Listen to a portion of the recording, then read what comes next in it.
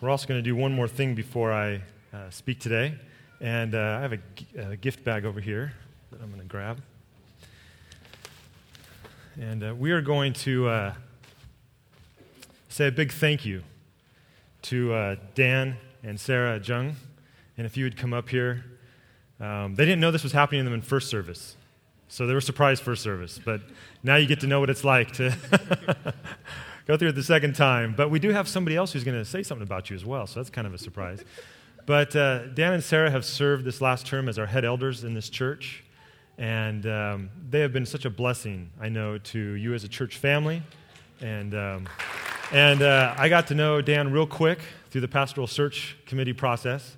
So we had a few conversations on the phone, and I was so blessed by his leadership and just by his spirit-led leadership in this process, and for us to be able to have some good heart conversations. And so we've asked a few people to come and just share a few words. So Pastor Ken and the churches and Dan as well. You know you're in trouble now. Well, again, we've done this once already today, but just wanted to take a few minutes to express my gratefulness for all that both of you have shared for the last several years that you've been serving as our head elders. There are a few people that have served with the level of openness and graciousness and thoughtfulness in a tough position sometimes. Sometimes it's challenging to be in that spot and to be able to do what you do, and it's been great. Personally, I have just so much appreciated the support that both of you have shown. Dan is always very good, and Sarah as well, about commenting on things that have been said through sermons and other things. It's nice when somebody actually kind of got what you were saying and actually talks to you about that. So that's always been kind of fun. But just also the thoughtful graciousness, the way you've opened your homes to new members, the hosting of many things at your house with the elders, and just the leadership you provided for our church. I don't know how else to say all of that, but just to say thanks. It's been a pleasure, and we've been glad you've been working with us there. Go for it, Dan. Hi, Dan and Sarah. I wasn't here for service. So I was trying to think about what to say about you, and I figured I had to write it down, and maybe it would last for a while that way if I wrote it down. So I was trying to think of how to describe you, and so shall I compare thee to a summer's day? Thou art more lovely and more temperate. That's where I stopped. I know. Thanks. I know the lovely part is very true. The temperate part, mostly true, except when it comes to the St. Louis Cardinals and your kids' sports teams and playing rook. Yeah. But seriously, you all have, I remember when we first got here to Calimesa, you opened up your hearts and your home to us, to Janice, myself, and the girls. We love you. You're so big-hearted, and you've meant a lot, I know, not just to our family, but to this whole church, so thank you.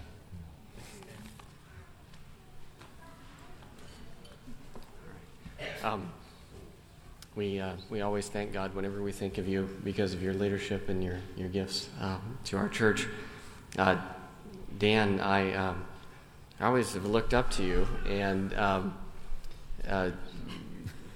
mostly because of your great wisdom. And I mean that sincerely. I think all of us have probably had the experience. You don't have a conversation with Dan without learning something. And they say if you walk with the wise, you'll become wise. And so I'm trying to hang out more with Dan. And I don't know whether that's because he's wise beyond his years or simply he has aged well. But he's wise. Dan is also the second to most busy person I've ever met in my life behind Dr. Bob. And he is so involved with at the university and with the schools and everything else.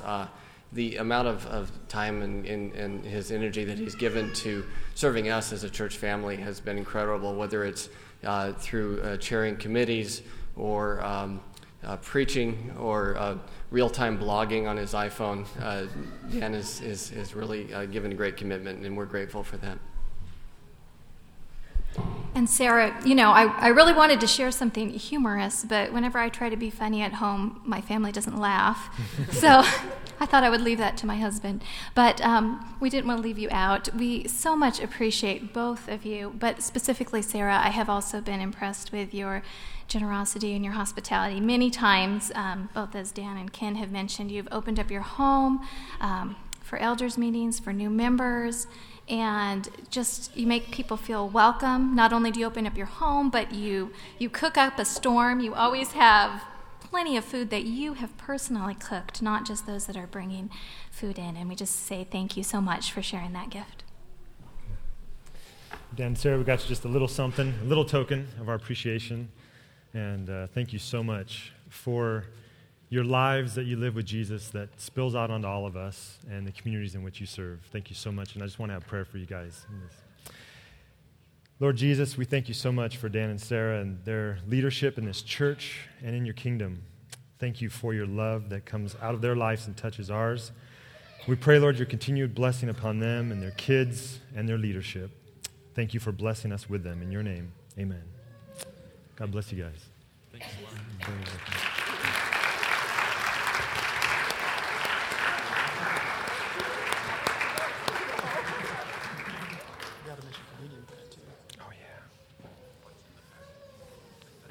I just have to say one more thing. Can I say one? Yeah. Now I'm not the only ex-Dan around here.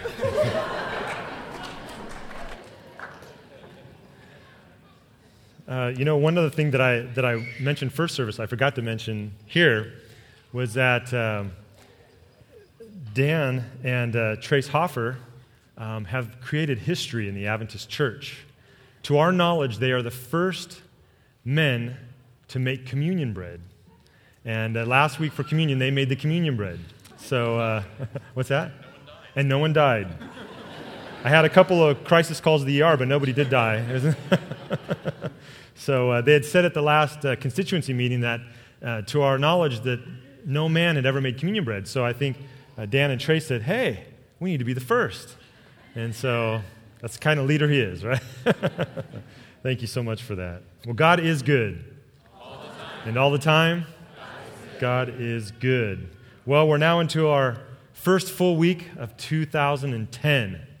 Are you feeling it? A little bit? Yes, it's good, isn't it? It's good. And there's a lot of predictions being made. There's a lot of things being said about maybe what's going to happen in this new decade and some of the things that happened in the last decade that maybe we didn't expect, different inventions and different things that happened. But I received an email, as maybe many of you did, that I thought was pretty neat. It was reminding us of things that we know for sure will happen in 2010, and this is always encouraging as the church. The Bible will still have the real answer for humanity's greatest question about the meaning and purpose of life. Prayer will still be the greatest gift of communication with God that we know. The Holy Spirit will still move in 2010. God will still honor the praises of his people. There will still be singing of praise to God. We heard it this morning. God will still pour out his blessings. There will still be room at the cross in 2010. Jesus will still love you. The doors of the kingdom will still be wide open for all who would like to enter in. And God will be building his church in 2010, and even the gates of hell will not prevail against it. It'll still happen. It'll still happen. Jesus said, I will build my church, and the gates of hell will not prevail against it. God's will and intention for his church in 2010 is that we would be the most unstoppable force of his love and compassion and mercy and grace and power that this world has ever known. Jesus has a conversation with Peter and his disciples. In Matthew chapter 16, we read about it. It says, Now when Jesus came into the district of Caesarea Philippi, he asked the disciples, Who do people say the Son of Man is? And they said, Some say John the Baptist, others say Elijah, some Jeremiah, or just one of the prophets. But he said to them, But who do you say that I am? Simon Peter replied, "You are the Christ, the Son of the living God." And Jesus answered him, "Blessed are you, Simon Bar-Jonah.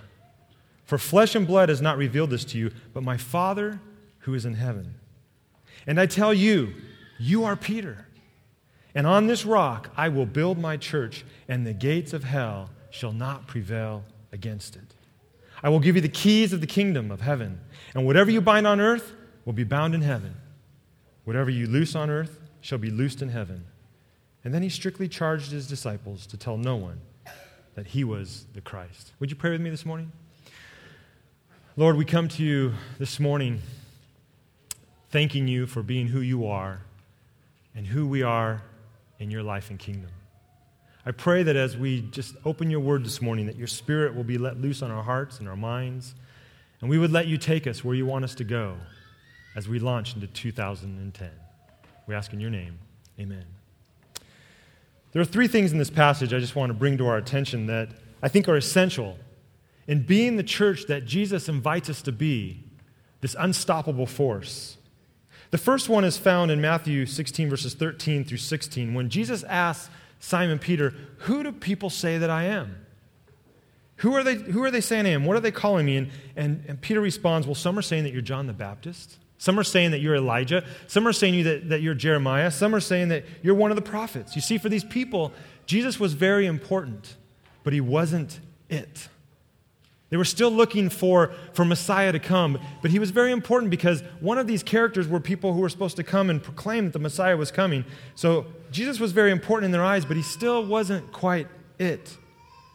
And Jesus asked his disciples, he said to them in verse 15, "But who do you say that I am? Who do you, my disciples, say that I am?" And that's when Peter replied, "You are the Christ. You are the Son of the living God." You're not just somebody who's important in this world. You're not somebody who speaks great wisdom and teaches great things. You are the Christ. You are the Messiah. You are the one that we've been waiting for. You are the very Son of God. You are the one and life purpose for humanity.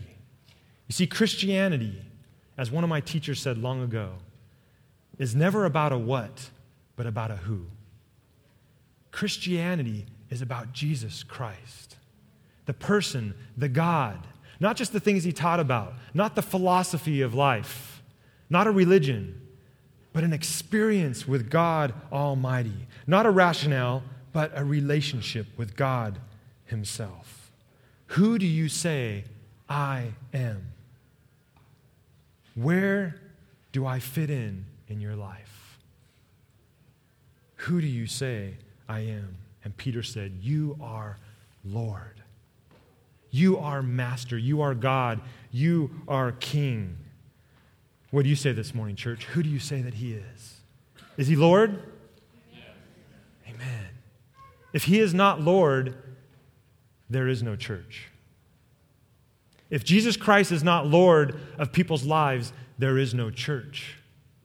We just gather together because we like some of the same songs. We gather together because we like some of the people here. We gather together because who knows what. But Jesus says, if you're my church, I am Lord. And where I am Lord, I have a church. The essential confession of the church is Christ is Lord. Christ is the Son of the living God. He's our King. He's our faithful intercessor. He's the great I am. He's the Alpha and the Omega, the first and the last, the very reason for being, the only hope of the world, the way, the truth, the life, who is and was and is to come, the Almighty. I like what Revelation says. He is the faithful witness, the firstborn from the dead, the ruler of the kings of the earth. To him who loves us and has freed us from our sins by his blood and has made us to be a kingdom and priests to serve his God and Father, to him be glory and power forever. Amen. We exalt Jesus Christ as Lord. And when Jesus Christ is exalted as Lord, there's a church. See, this confession is essential to being God's unstoppable force in this world of being his church. But along with the confession, then, we have a community. This word church that Jesus uses, it's the first time ever in the Bible where he uses the word church. And it's based off of Peter's confession. Where I am Lord, I will have a community of people, a people who are called out of the world to be in the world for a special purpose. It says here in verses 17 and 18, and Jesus answered him, "Blessed are you, Simon Bar-Jonah, for flesh and blood has not revealed this to you, but my Father who is in heaven. And I tell you, Peter, on this rock I will build my church, and the gates of hell shall not prevail against it." You are so right, Peter, Jesus says. And based on your confession of me, I am going to build my church in you and through you and in the lives of everyone else who confesses and accepts me as their Lord. Where he is Lord, he has a church. That's why Jesus said, the kingdom of God is within you. Because where does God rule? Is God ruling here in the sanctuary when we're all out doing our thing during the week? No. And he's not waiting here on Sabbath morning waiting for us to show up. The kingdom of God is within you. Where he is Lord, his kingdom reigns. And where his kingdom reigns, he has a church. He has a people, an unstoppable force. Now, when I was growing up, I think many of you might be familiar with this, we did this. You remember this? Here's the church. Here's the steeple. Open the doors, and there's all the people. That is bad theology. It's quaint. It's nice. It still kind of makes the point, but it's bad theology. You see, the Bible says it's like this. Here's the building. Here's the steeple. Open the doors, and there's what? The church. See, we are the church. This building's not the church. This physical plant's not the church. None of this matters. It's the people. We are the church. Where Jesus reigns, he has a church. And in fact, he calls it his church. He says, upon this rock, I will build whose church? My church. His church. It's not the senior pastor's church. It's not even your church. It's his church. Because we belong to him. And where he has a church, he says he's going to build it. He's going to build his church. Now, the church is kind of an interesting place, isn't it? I've grown up in the church. I've experienced a lot of things growing up as a little child and into my teenage years and then an adult and now in my mid-40s. I've experienced a lot of strange things in the church. Have you? Now, when I say strange things, what am I talking about? People. Right? The church is people. I've experienced a lot of strange people in the church, of which I'm one of them as well. In the church, we have people who are broken. We all have some form of brokenness in our life. We all have issues of different types, fears, anxieties, worries, crisis. Different things happen. But we're still his church. Because in the midst of my brokenness, I can still say Jesus is Lord. In the midst of my issues, I can still say Jesus is Lord, and I am being created anew. And in the midst of that, let's just think of Peter for a second. Did Peter have issues? Yeah. Absolutely. Don't you find comfort in Peter? We all do. Peter had some great strengths, but he had some glaring weaknesses. And yet, Jesus said that through you and through people like you, I'm going to build my church. People who, in the midst of all the craziness that happens in their lives, still say, Jesus is Lord, and he reigns in my life. Now, I'm going to share with you a little story that I hope isn't too trite this morning. My wife always says I can rationalize just about anything.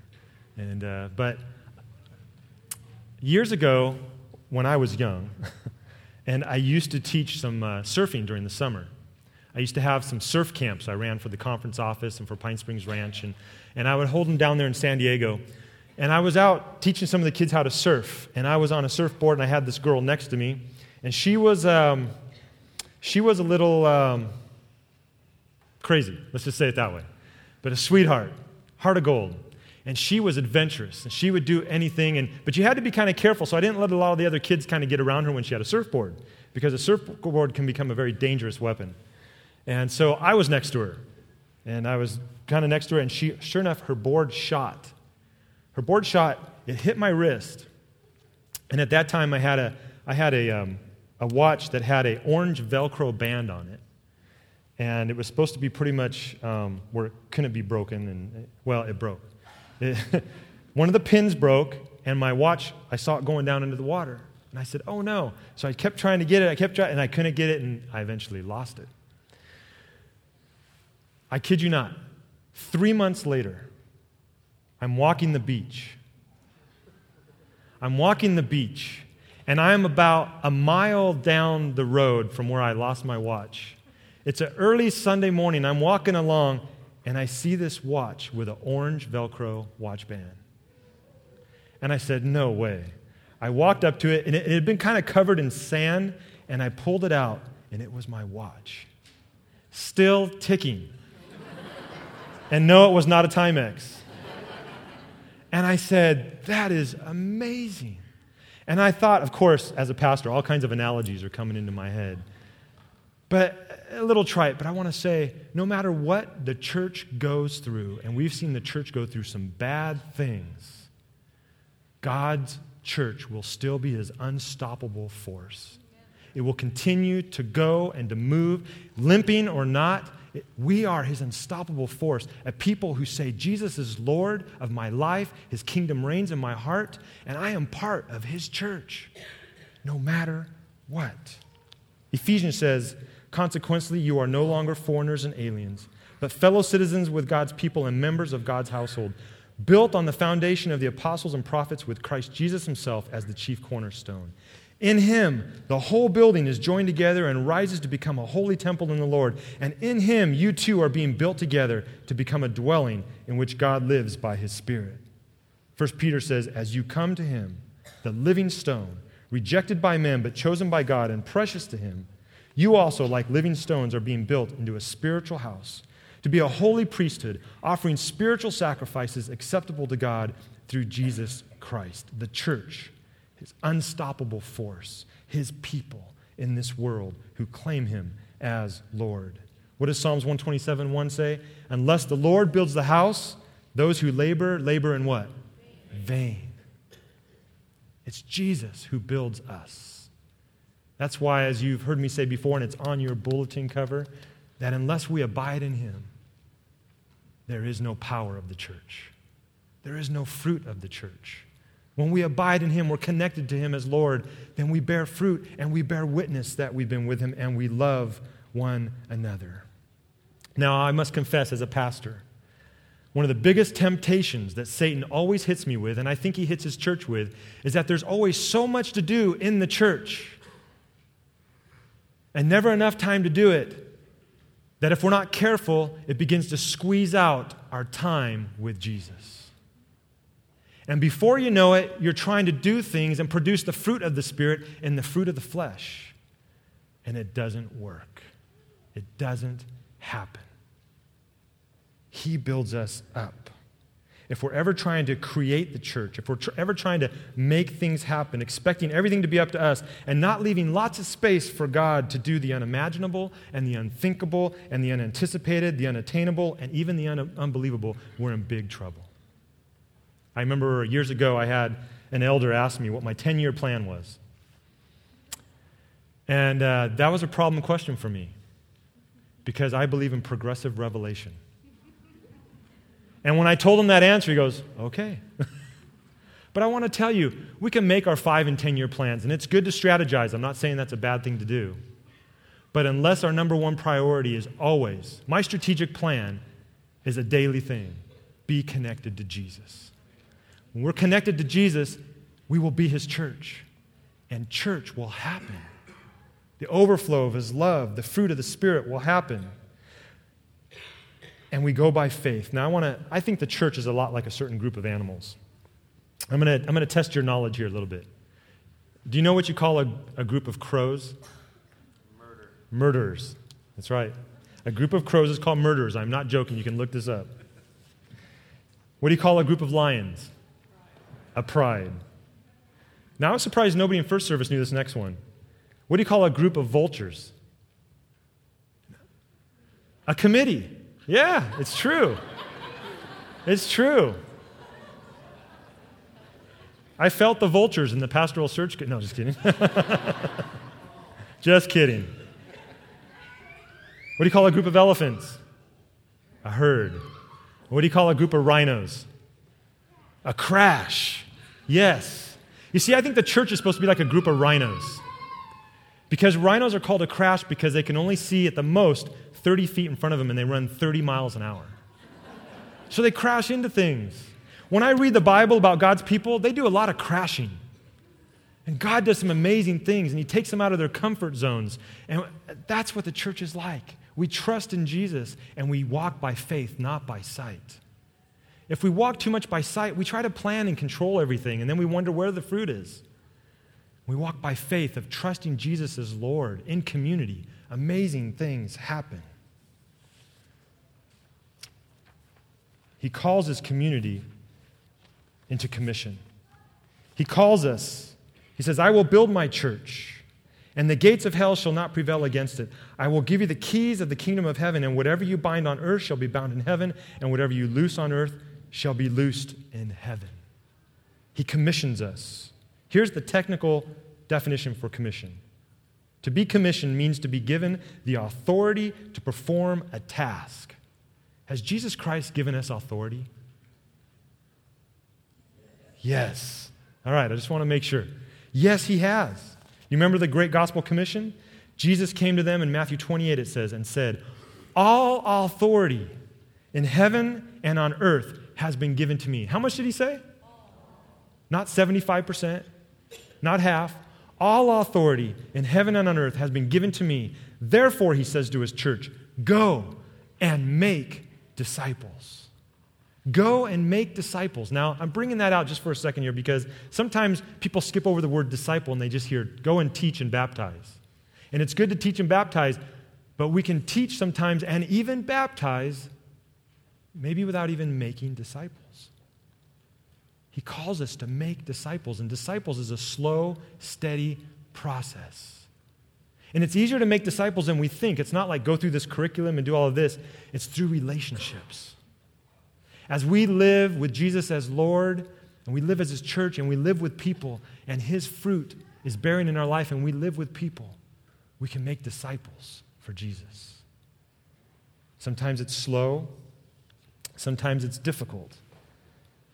I love the story of Pastor Philip Johnson. He's an author and a pastor. And back in 1969, he was ordained and given a 10-church district. It was in Newfoundland, Canada, on the coast. Newfoundland.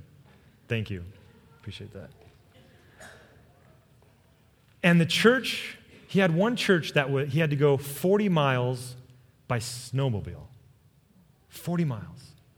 And he goes 40 miles by this snowmobile. He gets there, and one person has showed up. A lone fisherman who himself had driven 20 miles on a snowmobile. Well, he's a little discouraged, and he thinks, well, maybe I'll just pray with him, and we'll just call it a day, and I'll go on to the other churches. But something inside him told him, no, you were prepared, do the whole worship service. And so they have prayer. He reads this liturgy. He preaches the full sermon. They have the Lord's Supper. He walks to the back of the door and waits to greet his one parishioner. He walks back and he tells him, thank you for coming. And the man who came said, Reverend, I've been thinking about becoming a Christian for about 30 years, and today was the day. Today was the day. You just never know what God is up to. But when we're faithful to just being His people, of speaking His word and living in Him, He does incredible things, and we make disciples. G.K. Chesterton said these words, we do not want, as the newspapers say, a church that will move with the world. We want a church that will move the world. And I'm going to assume that the Calamasa Seventh-day Adventist Church wants to be a church that moves the world. Now, I know this church has already done incredible things. It's doing great things in this community. But I also believe Jesus wants to take us further. Jesus wants us to make disciples in this area, in this city, and in this county. And by God's grace, if we confess Him as Lord, if we live with the kingdom of God reigning in our hearts, we come together as His church and let Him reign over us, and we know that we have the authority through his commission to make disciples, we will be his unstoppable force in 2010. Let's pray. Lord, thank you so much for being our God, for being our Lord, that we get to be your people, and that you invite us into your mission. Lord, give us the grace to be connected with you and to allow your grace to live through us, to touch family members, to touch friends and neighbors and coworkers. You are so good, Lord. Thank you for calling us your people. May we be your unstoppable force.